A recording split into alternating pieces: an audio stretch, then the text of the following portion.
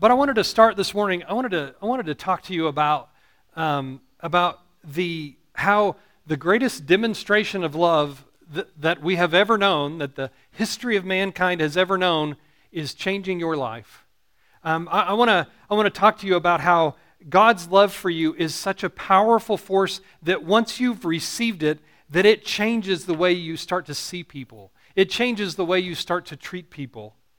And that if you've received God's love through His salvation, that you can't help but grow in love for other people.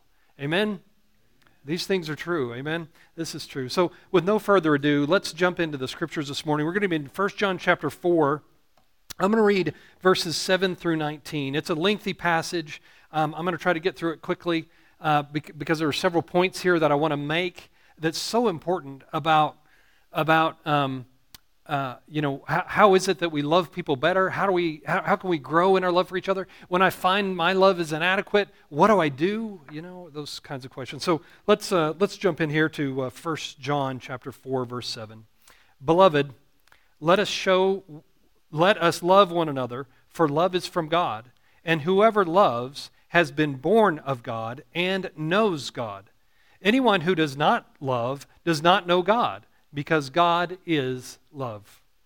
In this, the love of God was made manifest among us, that God sent His only Son into the world so that we might live through Him.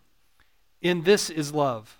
Not that we have loved God, but that He loved us and sent His Son to be the propitiation for our sins. Beloved, if God so loved us, we also ought to love one another.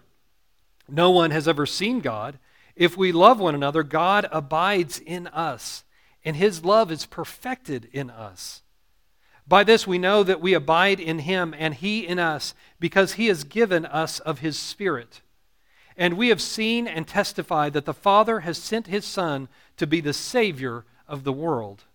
Whoever confesses that Jesus is the Son of God, God abides in Him, and He in God.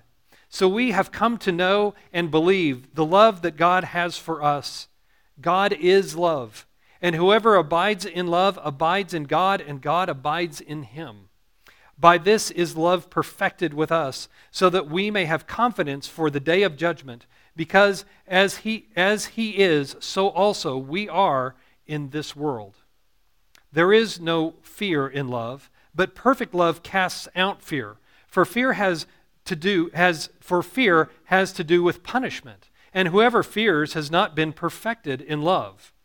We love because He first loved us. Lord, may you bless the reading of your word this morning.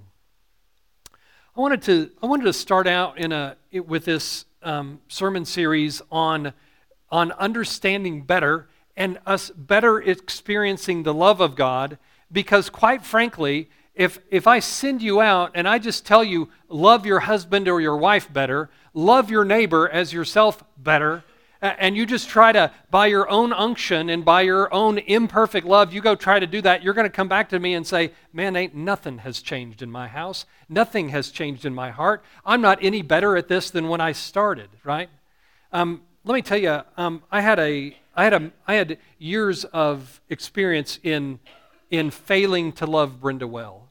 Brenda and I went through a time of about 3 years where our marriage was, Jimmy Evans' book, Love on the Rocks, right? It was actually Love on the Rock, but anyway, I'm kind of kidding there. Our marriage was on the rocks. We were in trouble. We joke, and it really was, we can joke about it now, we couldn't joke about it then, but I say this about how poorly we were communicating and how poorly we were getting along. I couldn't say good morning to Brenda without her saying, what do you mean by that? Things were bad, and I didn't know how bad things were until our good friend Sherilyn Robinson, one time I was talking about marriage, and I was trying to tell people how bad things were in our marriage, and Sherilyn said, listen, many of you haven't known David and Brenda very long, and you didn't know them during this time. And she said, their marriage was bad. Yeah, so anyway, thank you, Sherilyn, for helping me remember how very bad our marriage was. It was bad. We were in trouble. We couldn't talk to each other. Resentment had grown into bitterness and unforgiveness in our marriage. We didn't know how to get along. We had this just big ball of hurt and disappointment and anger and resentment with each other, and we didn't know what to do with it. Our good friends and pastor at the time, Dennis, and his wife Susan Noblet walked through us in marriage counseling. I like to brag that Brent and I we're in marriage counseling longer than anyone else that I've known. We've counseled with them for about a year, and in that time the Lord began to unwind and undo this huge ball of disappointment, confusion, hurt over that time. And listen to me, the Lord redeemed our marriage. It wasn't anything that we found or discovered or wised up to do on our own. We kept trying to do it on our own over and over again, and we kept failing over and over again. And it is this problem. It is this problem that I had not experienced enough of God's life in me, the life of the Holy Spirit in me, for Him to transform my love into His love for Brenda instead of mine that was inadequate. Are you with me? Do you follow?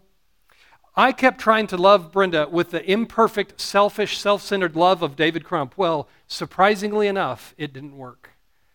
I needed more of the life of God, more of the Spirit indwelling me more experiencing the forgiveness and the patience and the mercy of God, so that I could show Brenda the mercy and patience and forgiveness of God's love. I needed God's love in me, not the broken love I had. Amen? So we have to spend time. If you're gonna love your wife better, if you're gonna love your children better, if you're gonna love neighbor better, you've got to spend time with the Word of God, understanding how God has loved you better than you're ever going to love anybody else. You've got to have experience if you're going to show it. You've got to experience unconditional, initiating love. You've got to experience a love that loves you unconditionally, that says, no matter what you do, I'm going to love you through it. That is how God has loved us. Amen? God pursued you when you were far away from Him, when you and I were lost sheep that had wandered away from the fold in rebellion and in utter unconcern about who God was and what He wanted for us in our lives. God loved us through that, and He loved us through our rebellion, and He loved us through our turning away from Him, and He loved us all the more, and He pursued you, and He initiated a love for you to return to Him by sending His Son, the Lord Jesus Christ, to the cross, that you may be reconciled to Him. And He did it all for you. Amen? This initiating love of God is the kind of love, husband and wife, that we've got to have for each other. Okay, we got to get to the text. All right, here we go. So we got to spend time in reading and being in the Scriptures and understanding, right? Not just being frustrated with your spouse all the time. You got to spend time yourself allowing God to shape your life and to shape your love for your spouse. So here we go. Let's spend some time in the Word. Beloved, let us love one another, for love is from God, and whoever loves has been born of God and knows God. So let's talk about this. So he said, beloved, let us love one another, for love is from God. I know you read the Scriptures. I know you've heard these verses a lot. The profoundness of what these words say, I pray that it would strike you all brand new today. Love is from God. There's maybe no more profound words written in all of Scriptures. God is by nature loving. Amen? You can't read, every time I think about the love of God, I go back to thinking about the book of Hosea, where God calls Hosea and He says, go and marry this unfaithful woman. So he goes and he marries an unfaithful woman, and what does the unfaithful woman do? She is unfaithful to Hosea, right? And then he says, now after she's been unfaithful, go and show your love to her again, right? God says, this is how I have been with you, Israel. You've been like an unfaithful wife to me, but even though you've humiliated me, I've shown my love to you again. I've come back to you. I've come to you to reconcile you instead when you should have come to me to be reconciled, right? He says, this is the kind of love. That is the unconditional, stubborn, loyal, faithful, covenant love of God for us. He loved you and I when we didn't deserve His love. He loves you and I when you and I do not deserve His love. He pledged His love for us on the cross. Amen. He demonstrated. So where does love come from? If I'm going to love my wife better, where does that love have to come from? Well, I've already told you, my love is broken. It's incomplete. It's inadequate. I can't love Brenda enough. I can't, 1 Corinthians chapter 13 says love is kind and love is not resentful. Well, I found my love was unkind and resentful at times, right? I didn't have a 1 Corinthians chapter 13 kind of love for Brenda. My heart had to be changed. God had to transform me. And it took His love and His life in me through His Holy Spirit to change me, to love Brenda in a way that was unconditional, that was an initiating kind of love. A love that didn't say, well, I'll love you well when you love me well. That's not a godly love. But that's how most of us are in our marriages. I want to receive unconditional love for God, but I only want to love you so far as you love me. Listen, that's a trap. It doesn't work. It's a setup. You're setting your spouse up for failure that way. Let's continue. So the first thing is love originated from God. If you want to love better, you've got to be in relationship with God. You've got to be growing with Him. Look what he says. That he talks about evidence that there's loving is evidence of a couple things. He says, let us love one another, and then he talks about us, for love is from God, and whoever loves has two things, has been born of God and knows God. Two things there. Born of God and knows God. Born of God is these words, born of God, is talking about our new birth. As when you become a Christian, you become a new creation. 2 Corinthians 5:17 says, you are regenerated. It's like Jesus had told to the Pharisee, you must be born again. It is a new birth. You become a new creation. The old is gone and the new has come, right? Paul declares gloriously in 2 Corinthians 5. But we have been born of God. In other words, we are different than we were before. We're not just the sinful self that we have. Now, get this, we're the sinful self, but God has moved in. Amen? God has moved in, and He's created something new in us. Our spirits were dead, and He's made us alive forever in Christ. Whoever loves has been born of God and knows God. Notice what it says. It doesn't say knows about God. This is a know that's that biblical kind of knowledge that talks about the intimacy with God. Someone who loves other people well, if you see someone who loves someone well, you know this in their life. They've been born again. The second thing, someone else who loves other people well. I'm not saying that non-Christians can't love other people well. Matter of fact, let's just say it, church. Sometimes non-Christians love better than Christians do sometimes. Is that not true? God help us. It happens. But someone who's been transformed, someone whose lives have been transformed, somewhere where the Holy Spirit is indwelling and changing and transforming their hearts and they're crucifying the old self and that old selfishness, and they're growing in the life of God as the Spirit indwells them, and being in the Word and experiencing and meditating on what all it means in their lives. That person has been born of God. Not only that, they know God. They are, let me put it in a present tense if I can, a progressive tense. They are knowing God. They're knowing God intimately. They're growing in their relationship with God, and you can see it on the outside because they're loving people well. See, love is evidence for us that we've been born again, that we're regenerated, that we are true believers. When we love people well, when we love our spouses well, when we love our families well, when we love our neighbors well, when we love, our enemies well. It is evidence that we've been born of God, born again, and that we really, truly know God. Let's continue. So moving on, let me share this slide with you. This is from John Piper in a sermon, "The New Birth Produces Love." He writes this: "Love is from God the way heat is from fire, or the way light is from the sun. Love belongs to God's nature. It is woven into what He is. It is part of what it means to be God. The sun gives light because it is light, and fire gives heat because it is heat." So John's point is that in the new birth, this aspect of the divine nature becomes a part of who you are. The new birth is the imparting to you of divine life, and an indispensable part of that life is love. God's nature is love, and in the new birth, that nature becomes a part of who you are. When you are born again, God Himself is imparted to you. He dwells in you and sheds abroad in your heart His love. And His aim is that this love be perfected in you. The love that you have as a born-again person is no mere imitation of the divine love. It is an experience of the divine love and an extension of that love for others. You see, when you and I are born again, what comes out is the nature of God. When God moves in, when the Holy Spirit begins to indwell you, when you become a believer in the Lord Jesus Christ and His Holy Spirit moves in, what comes out, what it looks like on the outside is you begin to grow in your love for other people, because it is God's love, perfect love, replacing your imperfect and inadequate love. It is His life living out in you. It is a beautiful and glorious thing. Amen? Let's continue. So, loving, right? So, evidence that we are born again. It's evidence that we know God. And then he picks up in verses 9 and 10, and he says, love is seen in the atoning death of the Lord Jesus Christ. I talked about this just a couple of weeks ago, so I'm not going to spend a lot of time. But how do we know that God loves us? Well, there's a million ways.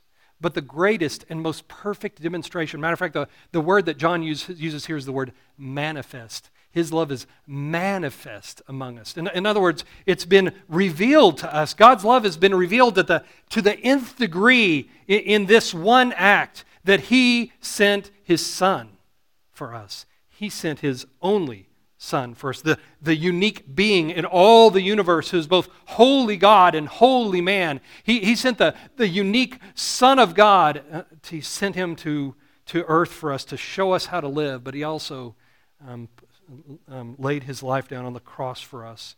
Love is seen in the atoning death of the Lord Jesus Christ. And so here's what we have. We have some of these aspects of love that you and I need to pick up on. One is, the first one I want you to hear that we already talked about, is that love originates from God. Let me put it another way. God initiated love for us.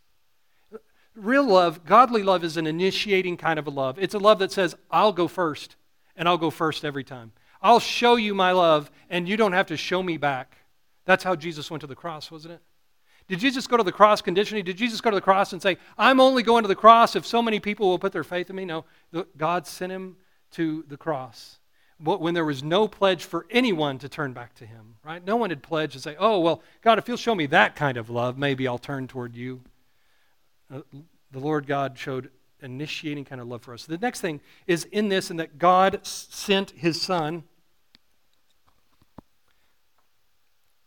In verse 9, in this is the love of God was made manifest among us, that God sent His only Son into the world so that we might live through Him.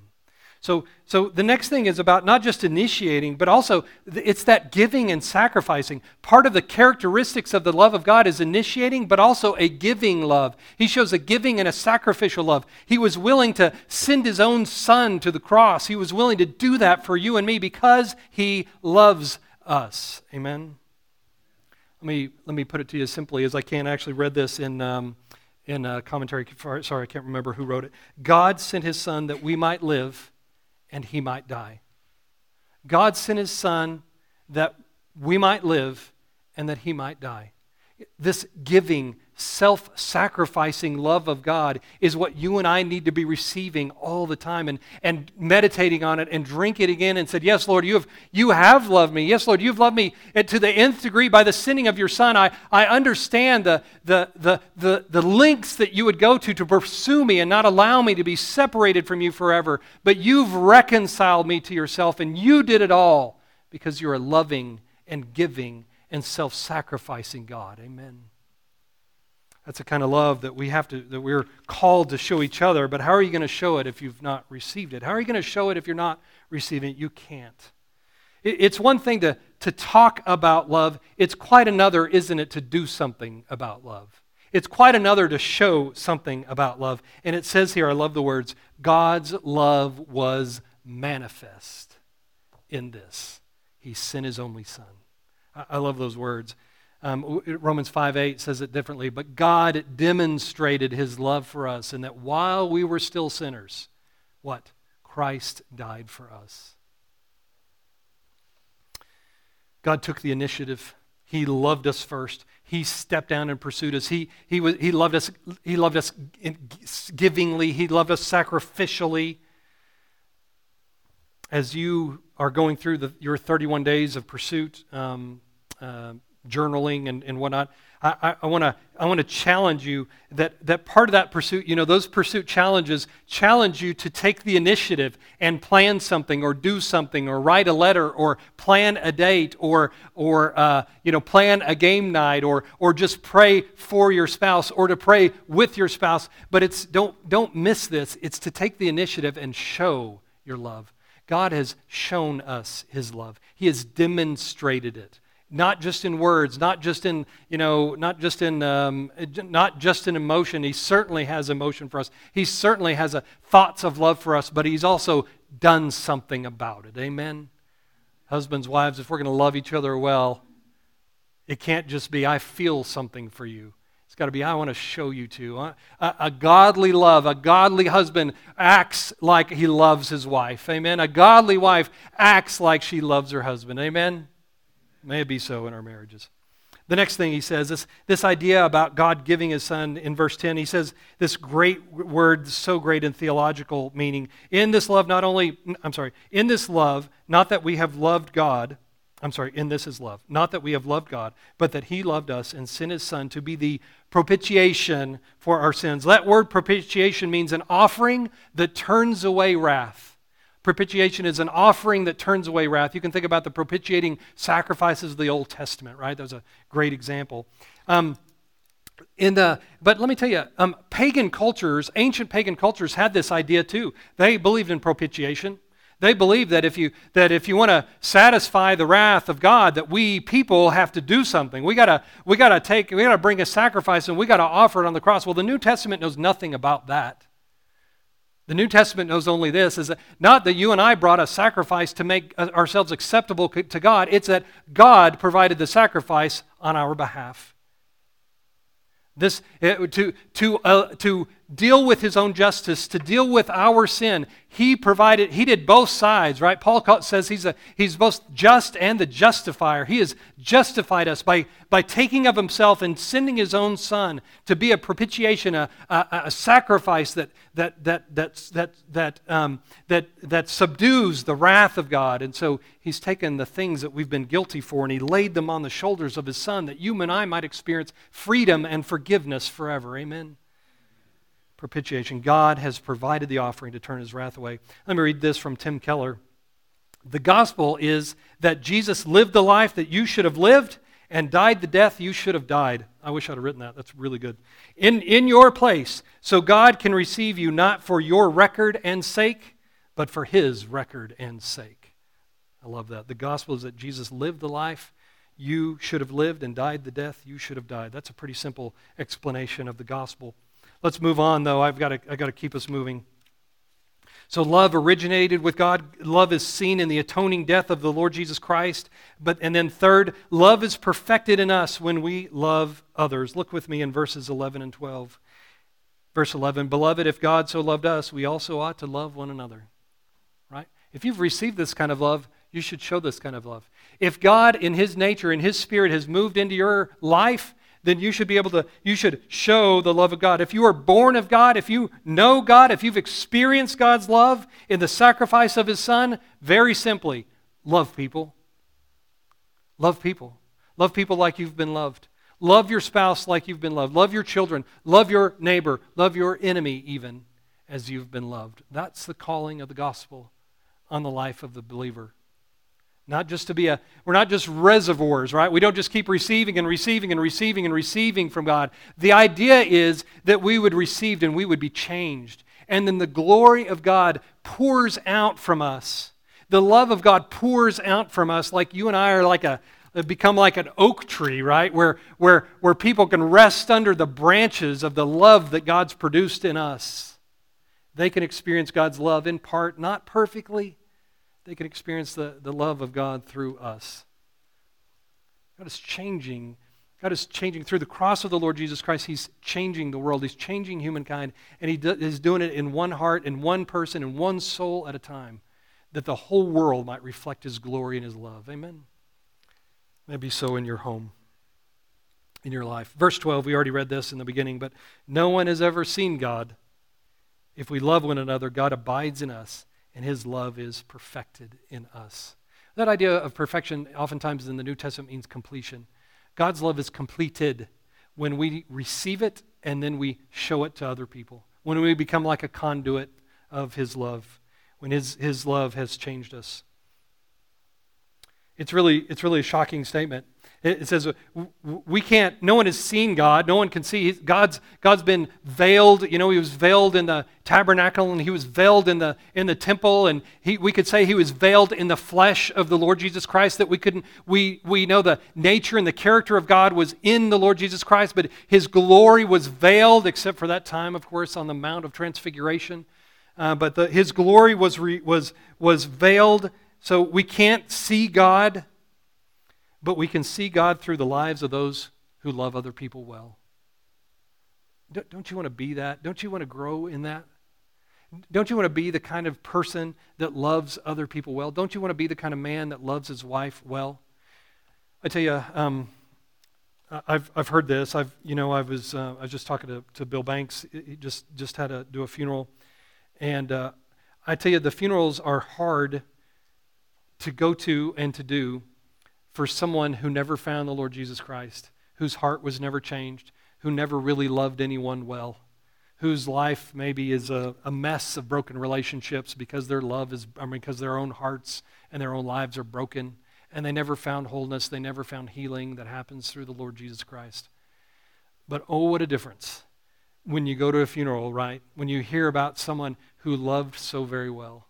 I had a dream this morning. I woke up crying this morning. It's been a rough day already, but I woke up this morning because I had a dream that I got to see Mary Whitten. And in my dream, Mary Whitten, a sweet saint of ours that passed a couple of years ago. I was thinking about her the other day. I think about her a lot. And in my dream, I saw her, and I had a baby in my hands, and I showed. Forgive me for this little rabbit chase here. I showed Mary the baby, and I asked the baby to say hello to her, and someone said, "Oh, Mary, you're losing weight." And it dawned on me, oh yeah, she's got cancer. And so I talked to her a little bit. I said, "Mary, how are you doing?" And you know how Mary was. She wouldn't put up with that. She didn't want you to ask about her. She didn't want you to bother with her. She said, "I'm fine. I'm going to be okay." And but she came back to me later and she said in my dream, "But David, I'd like you to help me work on my funeral."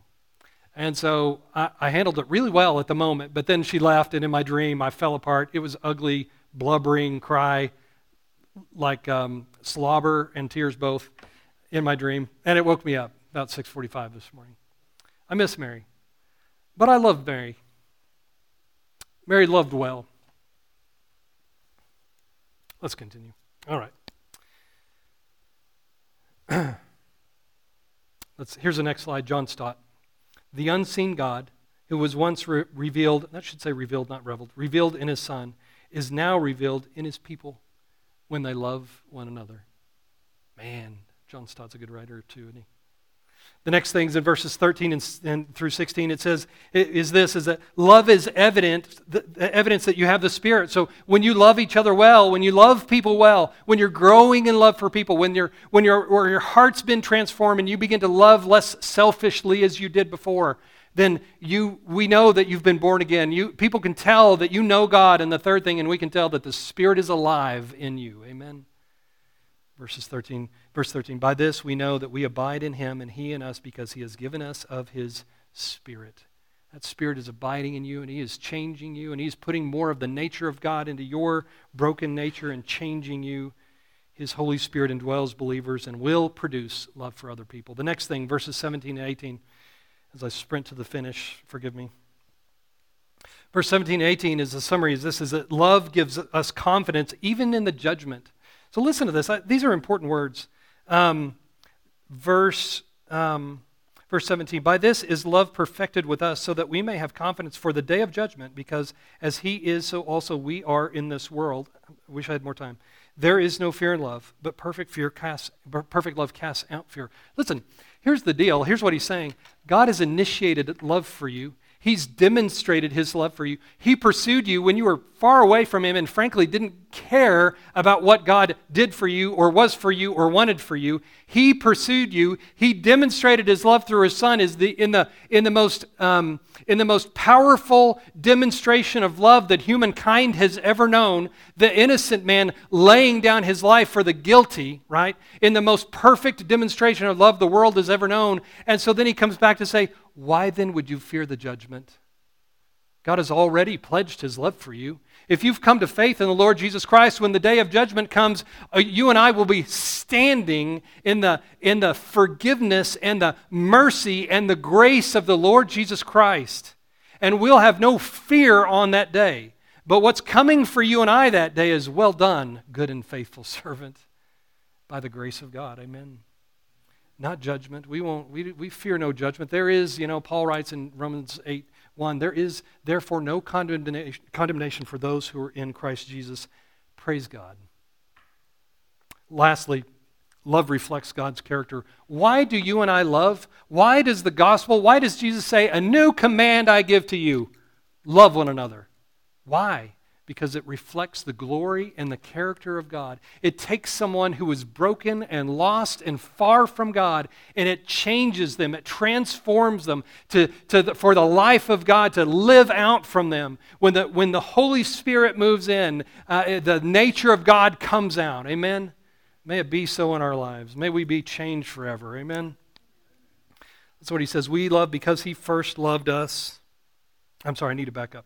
No, that's it. We love because he first loved us. That's where I'm stopping, isn't it? I forgot. We love because he first loved. Why do we love? Because God has already shown me an incredible, abounding love. He's shown you and I such a profound love that it's going to take all the rest of this life and all into glory for us to understand it, for us to comprehend how deep his love is for us. Amen? I want to close. So what do we do with this? My fear is in preaching this, I'll be frank, my fear is in preaching this is that this is so huge, there's no way for you to apply this in your life. Well, listen, if we can't apply this in our lives, then the gospel has no power. Thankfully, the gospel has power. The gospel has greater power than the brokenness in your life. The gospel has greater power than your inadequate and incomplete and often selfish love in your life. The gospel is greater. The power of the Spirit within you, the nature of God live down in you amongst your spirit has the power to change the coldest heart. Amen? Amen. I want to give you these two thoughts for application as we close. God took the initiative in showing you love. Now it's time for you to take the initiative to love others. Husbands, take the initiative to love your wife well. Do for her what would be meaningful to her. Wives, take the initiative to love your wife well. Don't wait for them. I tell you, in marriage, this is often what happens is we get really selfish about our marriage and we say, well, I'm going to love you after you've loved me well. Listen, it's a trap. It's a setup. It will never work because no one will ever love you perfectly in this life except for our Heavenly Father. No one else. Everyone else was wandering around, and our love is broken. God help us by his Holy Spirit. It is growing, and it is expanding, and we're becoming less selfish with our love. But you let God work on your spouse. You've got to work on you. Amen? Let the love of God grow in you. You take the love of God, and you act like God has done. You show initiative to your spouse. Don't wait. Don't hold back. You just do what God has called you to do. And you trust him with your spouse. Amen? It goes for others too, doesn't it? It goes for your neighbors. It goes for lost. It goes for someone who's in your classes or someone who's at your work who's struggling. Take the initiative to show them love. Don't hold back. Don't wait. Do it. God has shown you that kind of love. Do that for someone else. In this, God's love is perfected in you. The last thing, God has shown us a giving and sacrificial love.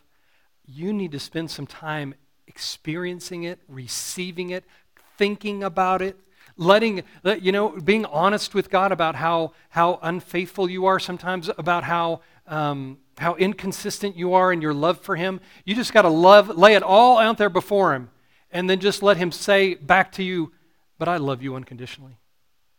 But I've demonstrated my love for you already. I've forgiven that sin. I've forgiven when your heart grows cold towards me. Jesus carried that sin to the cross too, and so I forgive that. Now let's just you and I grow together. Let's you and I work on this relationship together. Let's you and I grow in intimacy together. Why don't you experience more of my love for you, because it's going to change your life. Amen. So those two things. Show that initiating love to somebody else this week. The second thing is, but don't forget where you get filled up. You got to go to God. You got to lay out all the reasons why He can't possibly love you, all the reasons why you're so broken He can't possibly love you enough. His love can't possibly overcome all the bad things and how inconsistent and inconsiderate and cold your hearts become for Him, and just let Him say, I've dealt with that. I paid for that. Now come on, come back to me. Let Him pour His love into you and let you experience in a way so that other people can experience His love through you. Amen. Heavenly Father, Lord, we pray for these things. I pray that you would help us to grow in your love. You're the initiator of love. You're the originator of love. It is love started in the world because it was in your nature before the world existed. And when you created the world, you went public with your glory, but you also went public with your love for us. Father, we thank you for your example of the Lord Jesus Christ. We thank you that He is the greatest demonstration of love we've ever known. The one who loved His friends so much that though He was innocent, He laid His life down for us. Lord, I pray that you would help us to grow in our love for you. I pray that you would help us to understand and to comprehend better your love for us. Because, Lord, I want these people transformed by you. I want to be transformed by you. I want to show an initiating, unconditional kind of love for my wife and for my family and for my friends, but even more for this lost and broken world, for the people around us who are struggling, who need to know your love. I pray this week you would help us to show an initiating kind of love to others. It's in Jesus' great name we pray. Amen.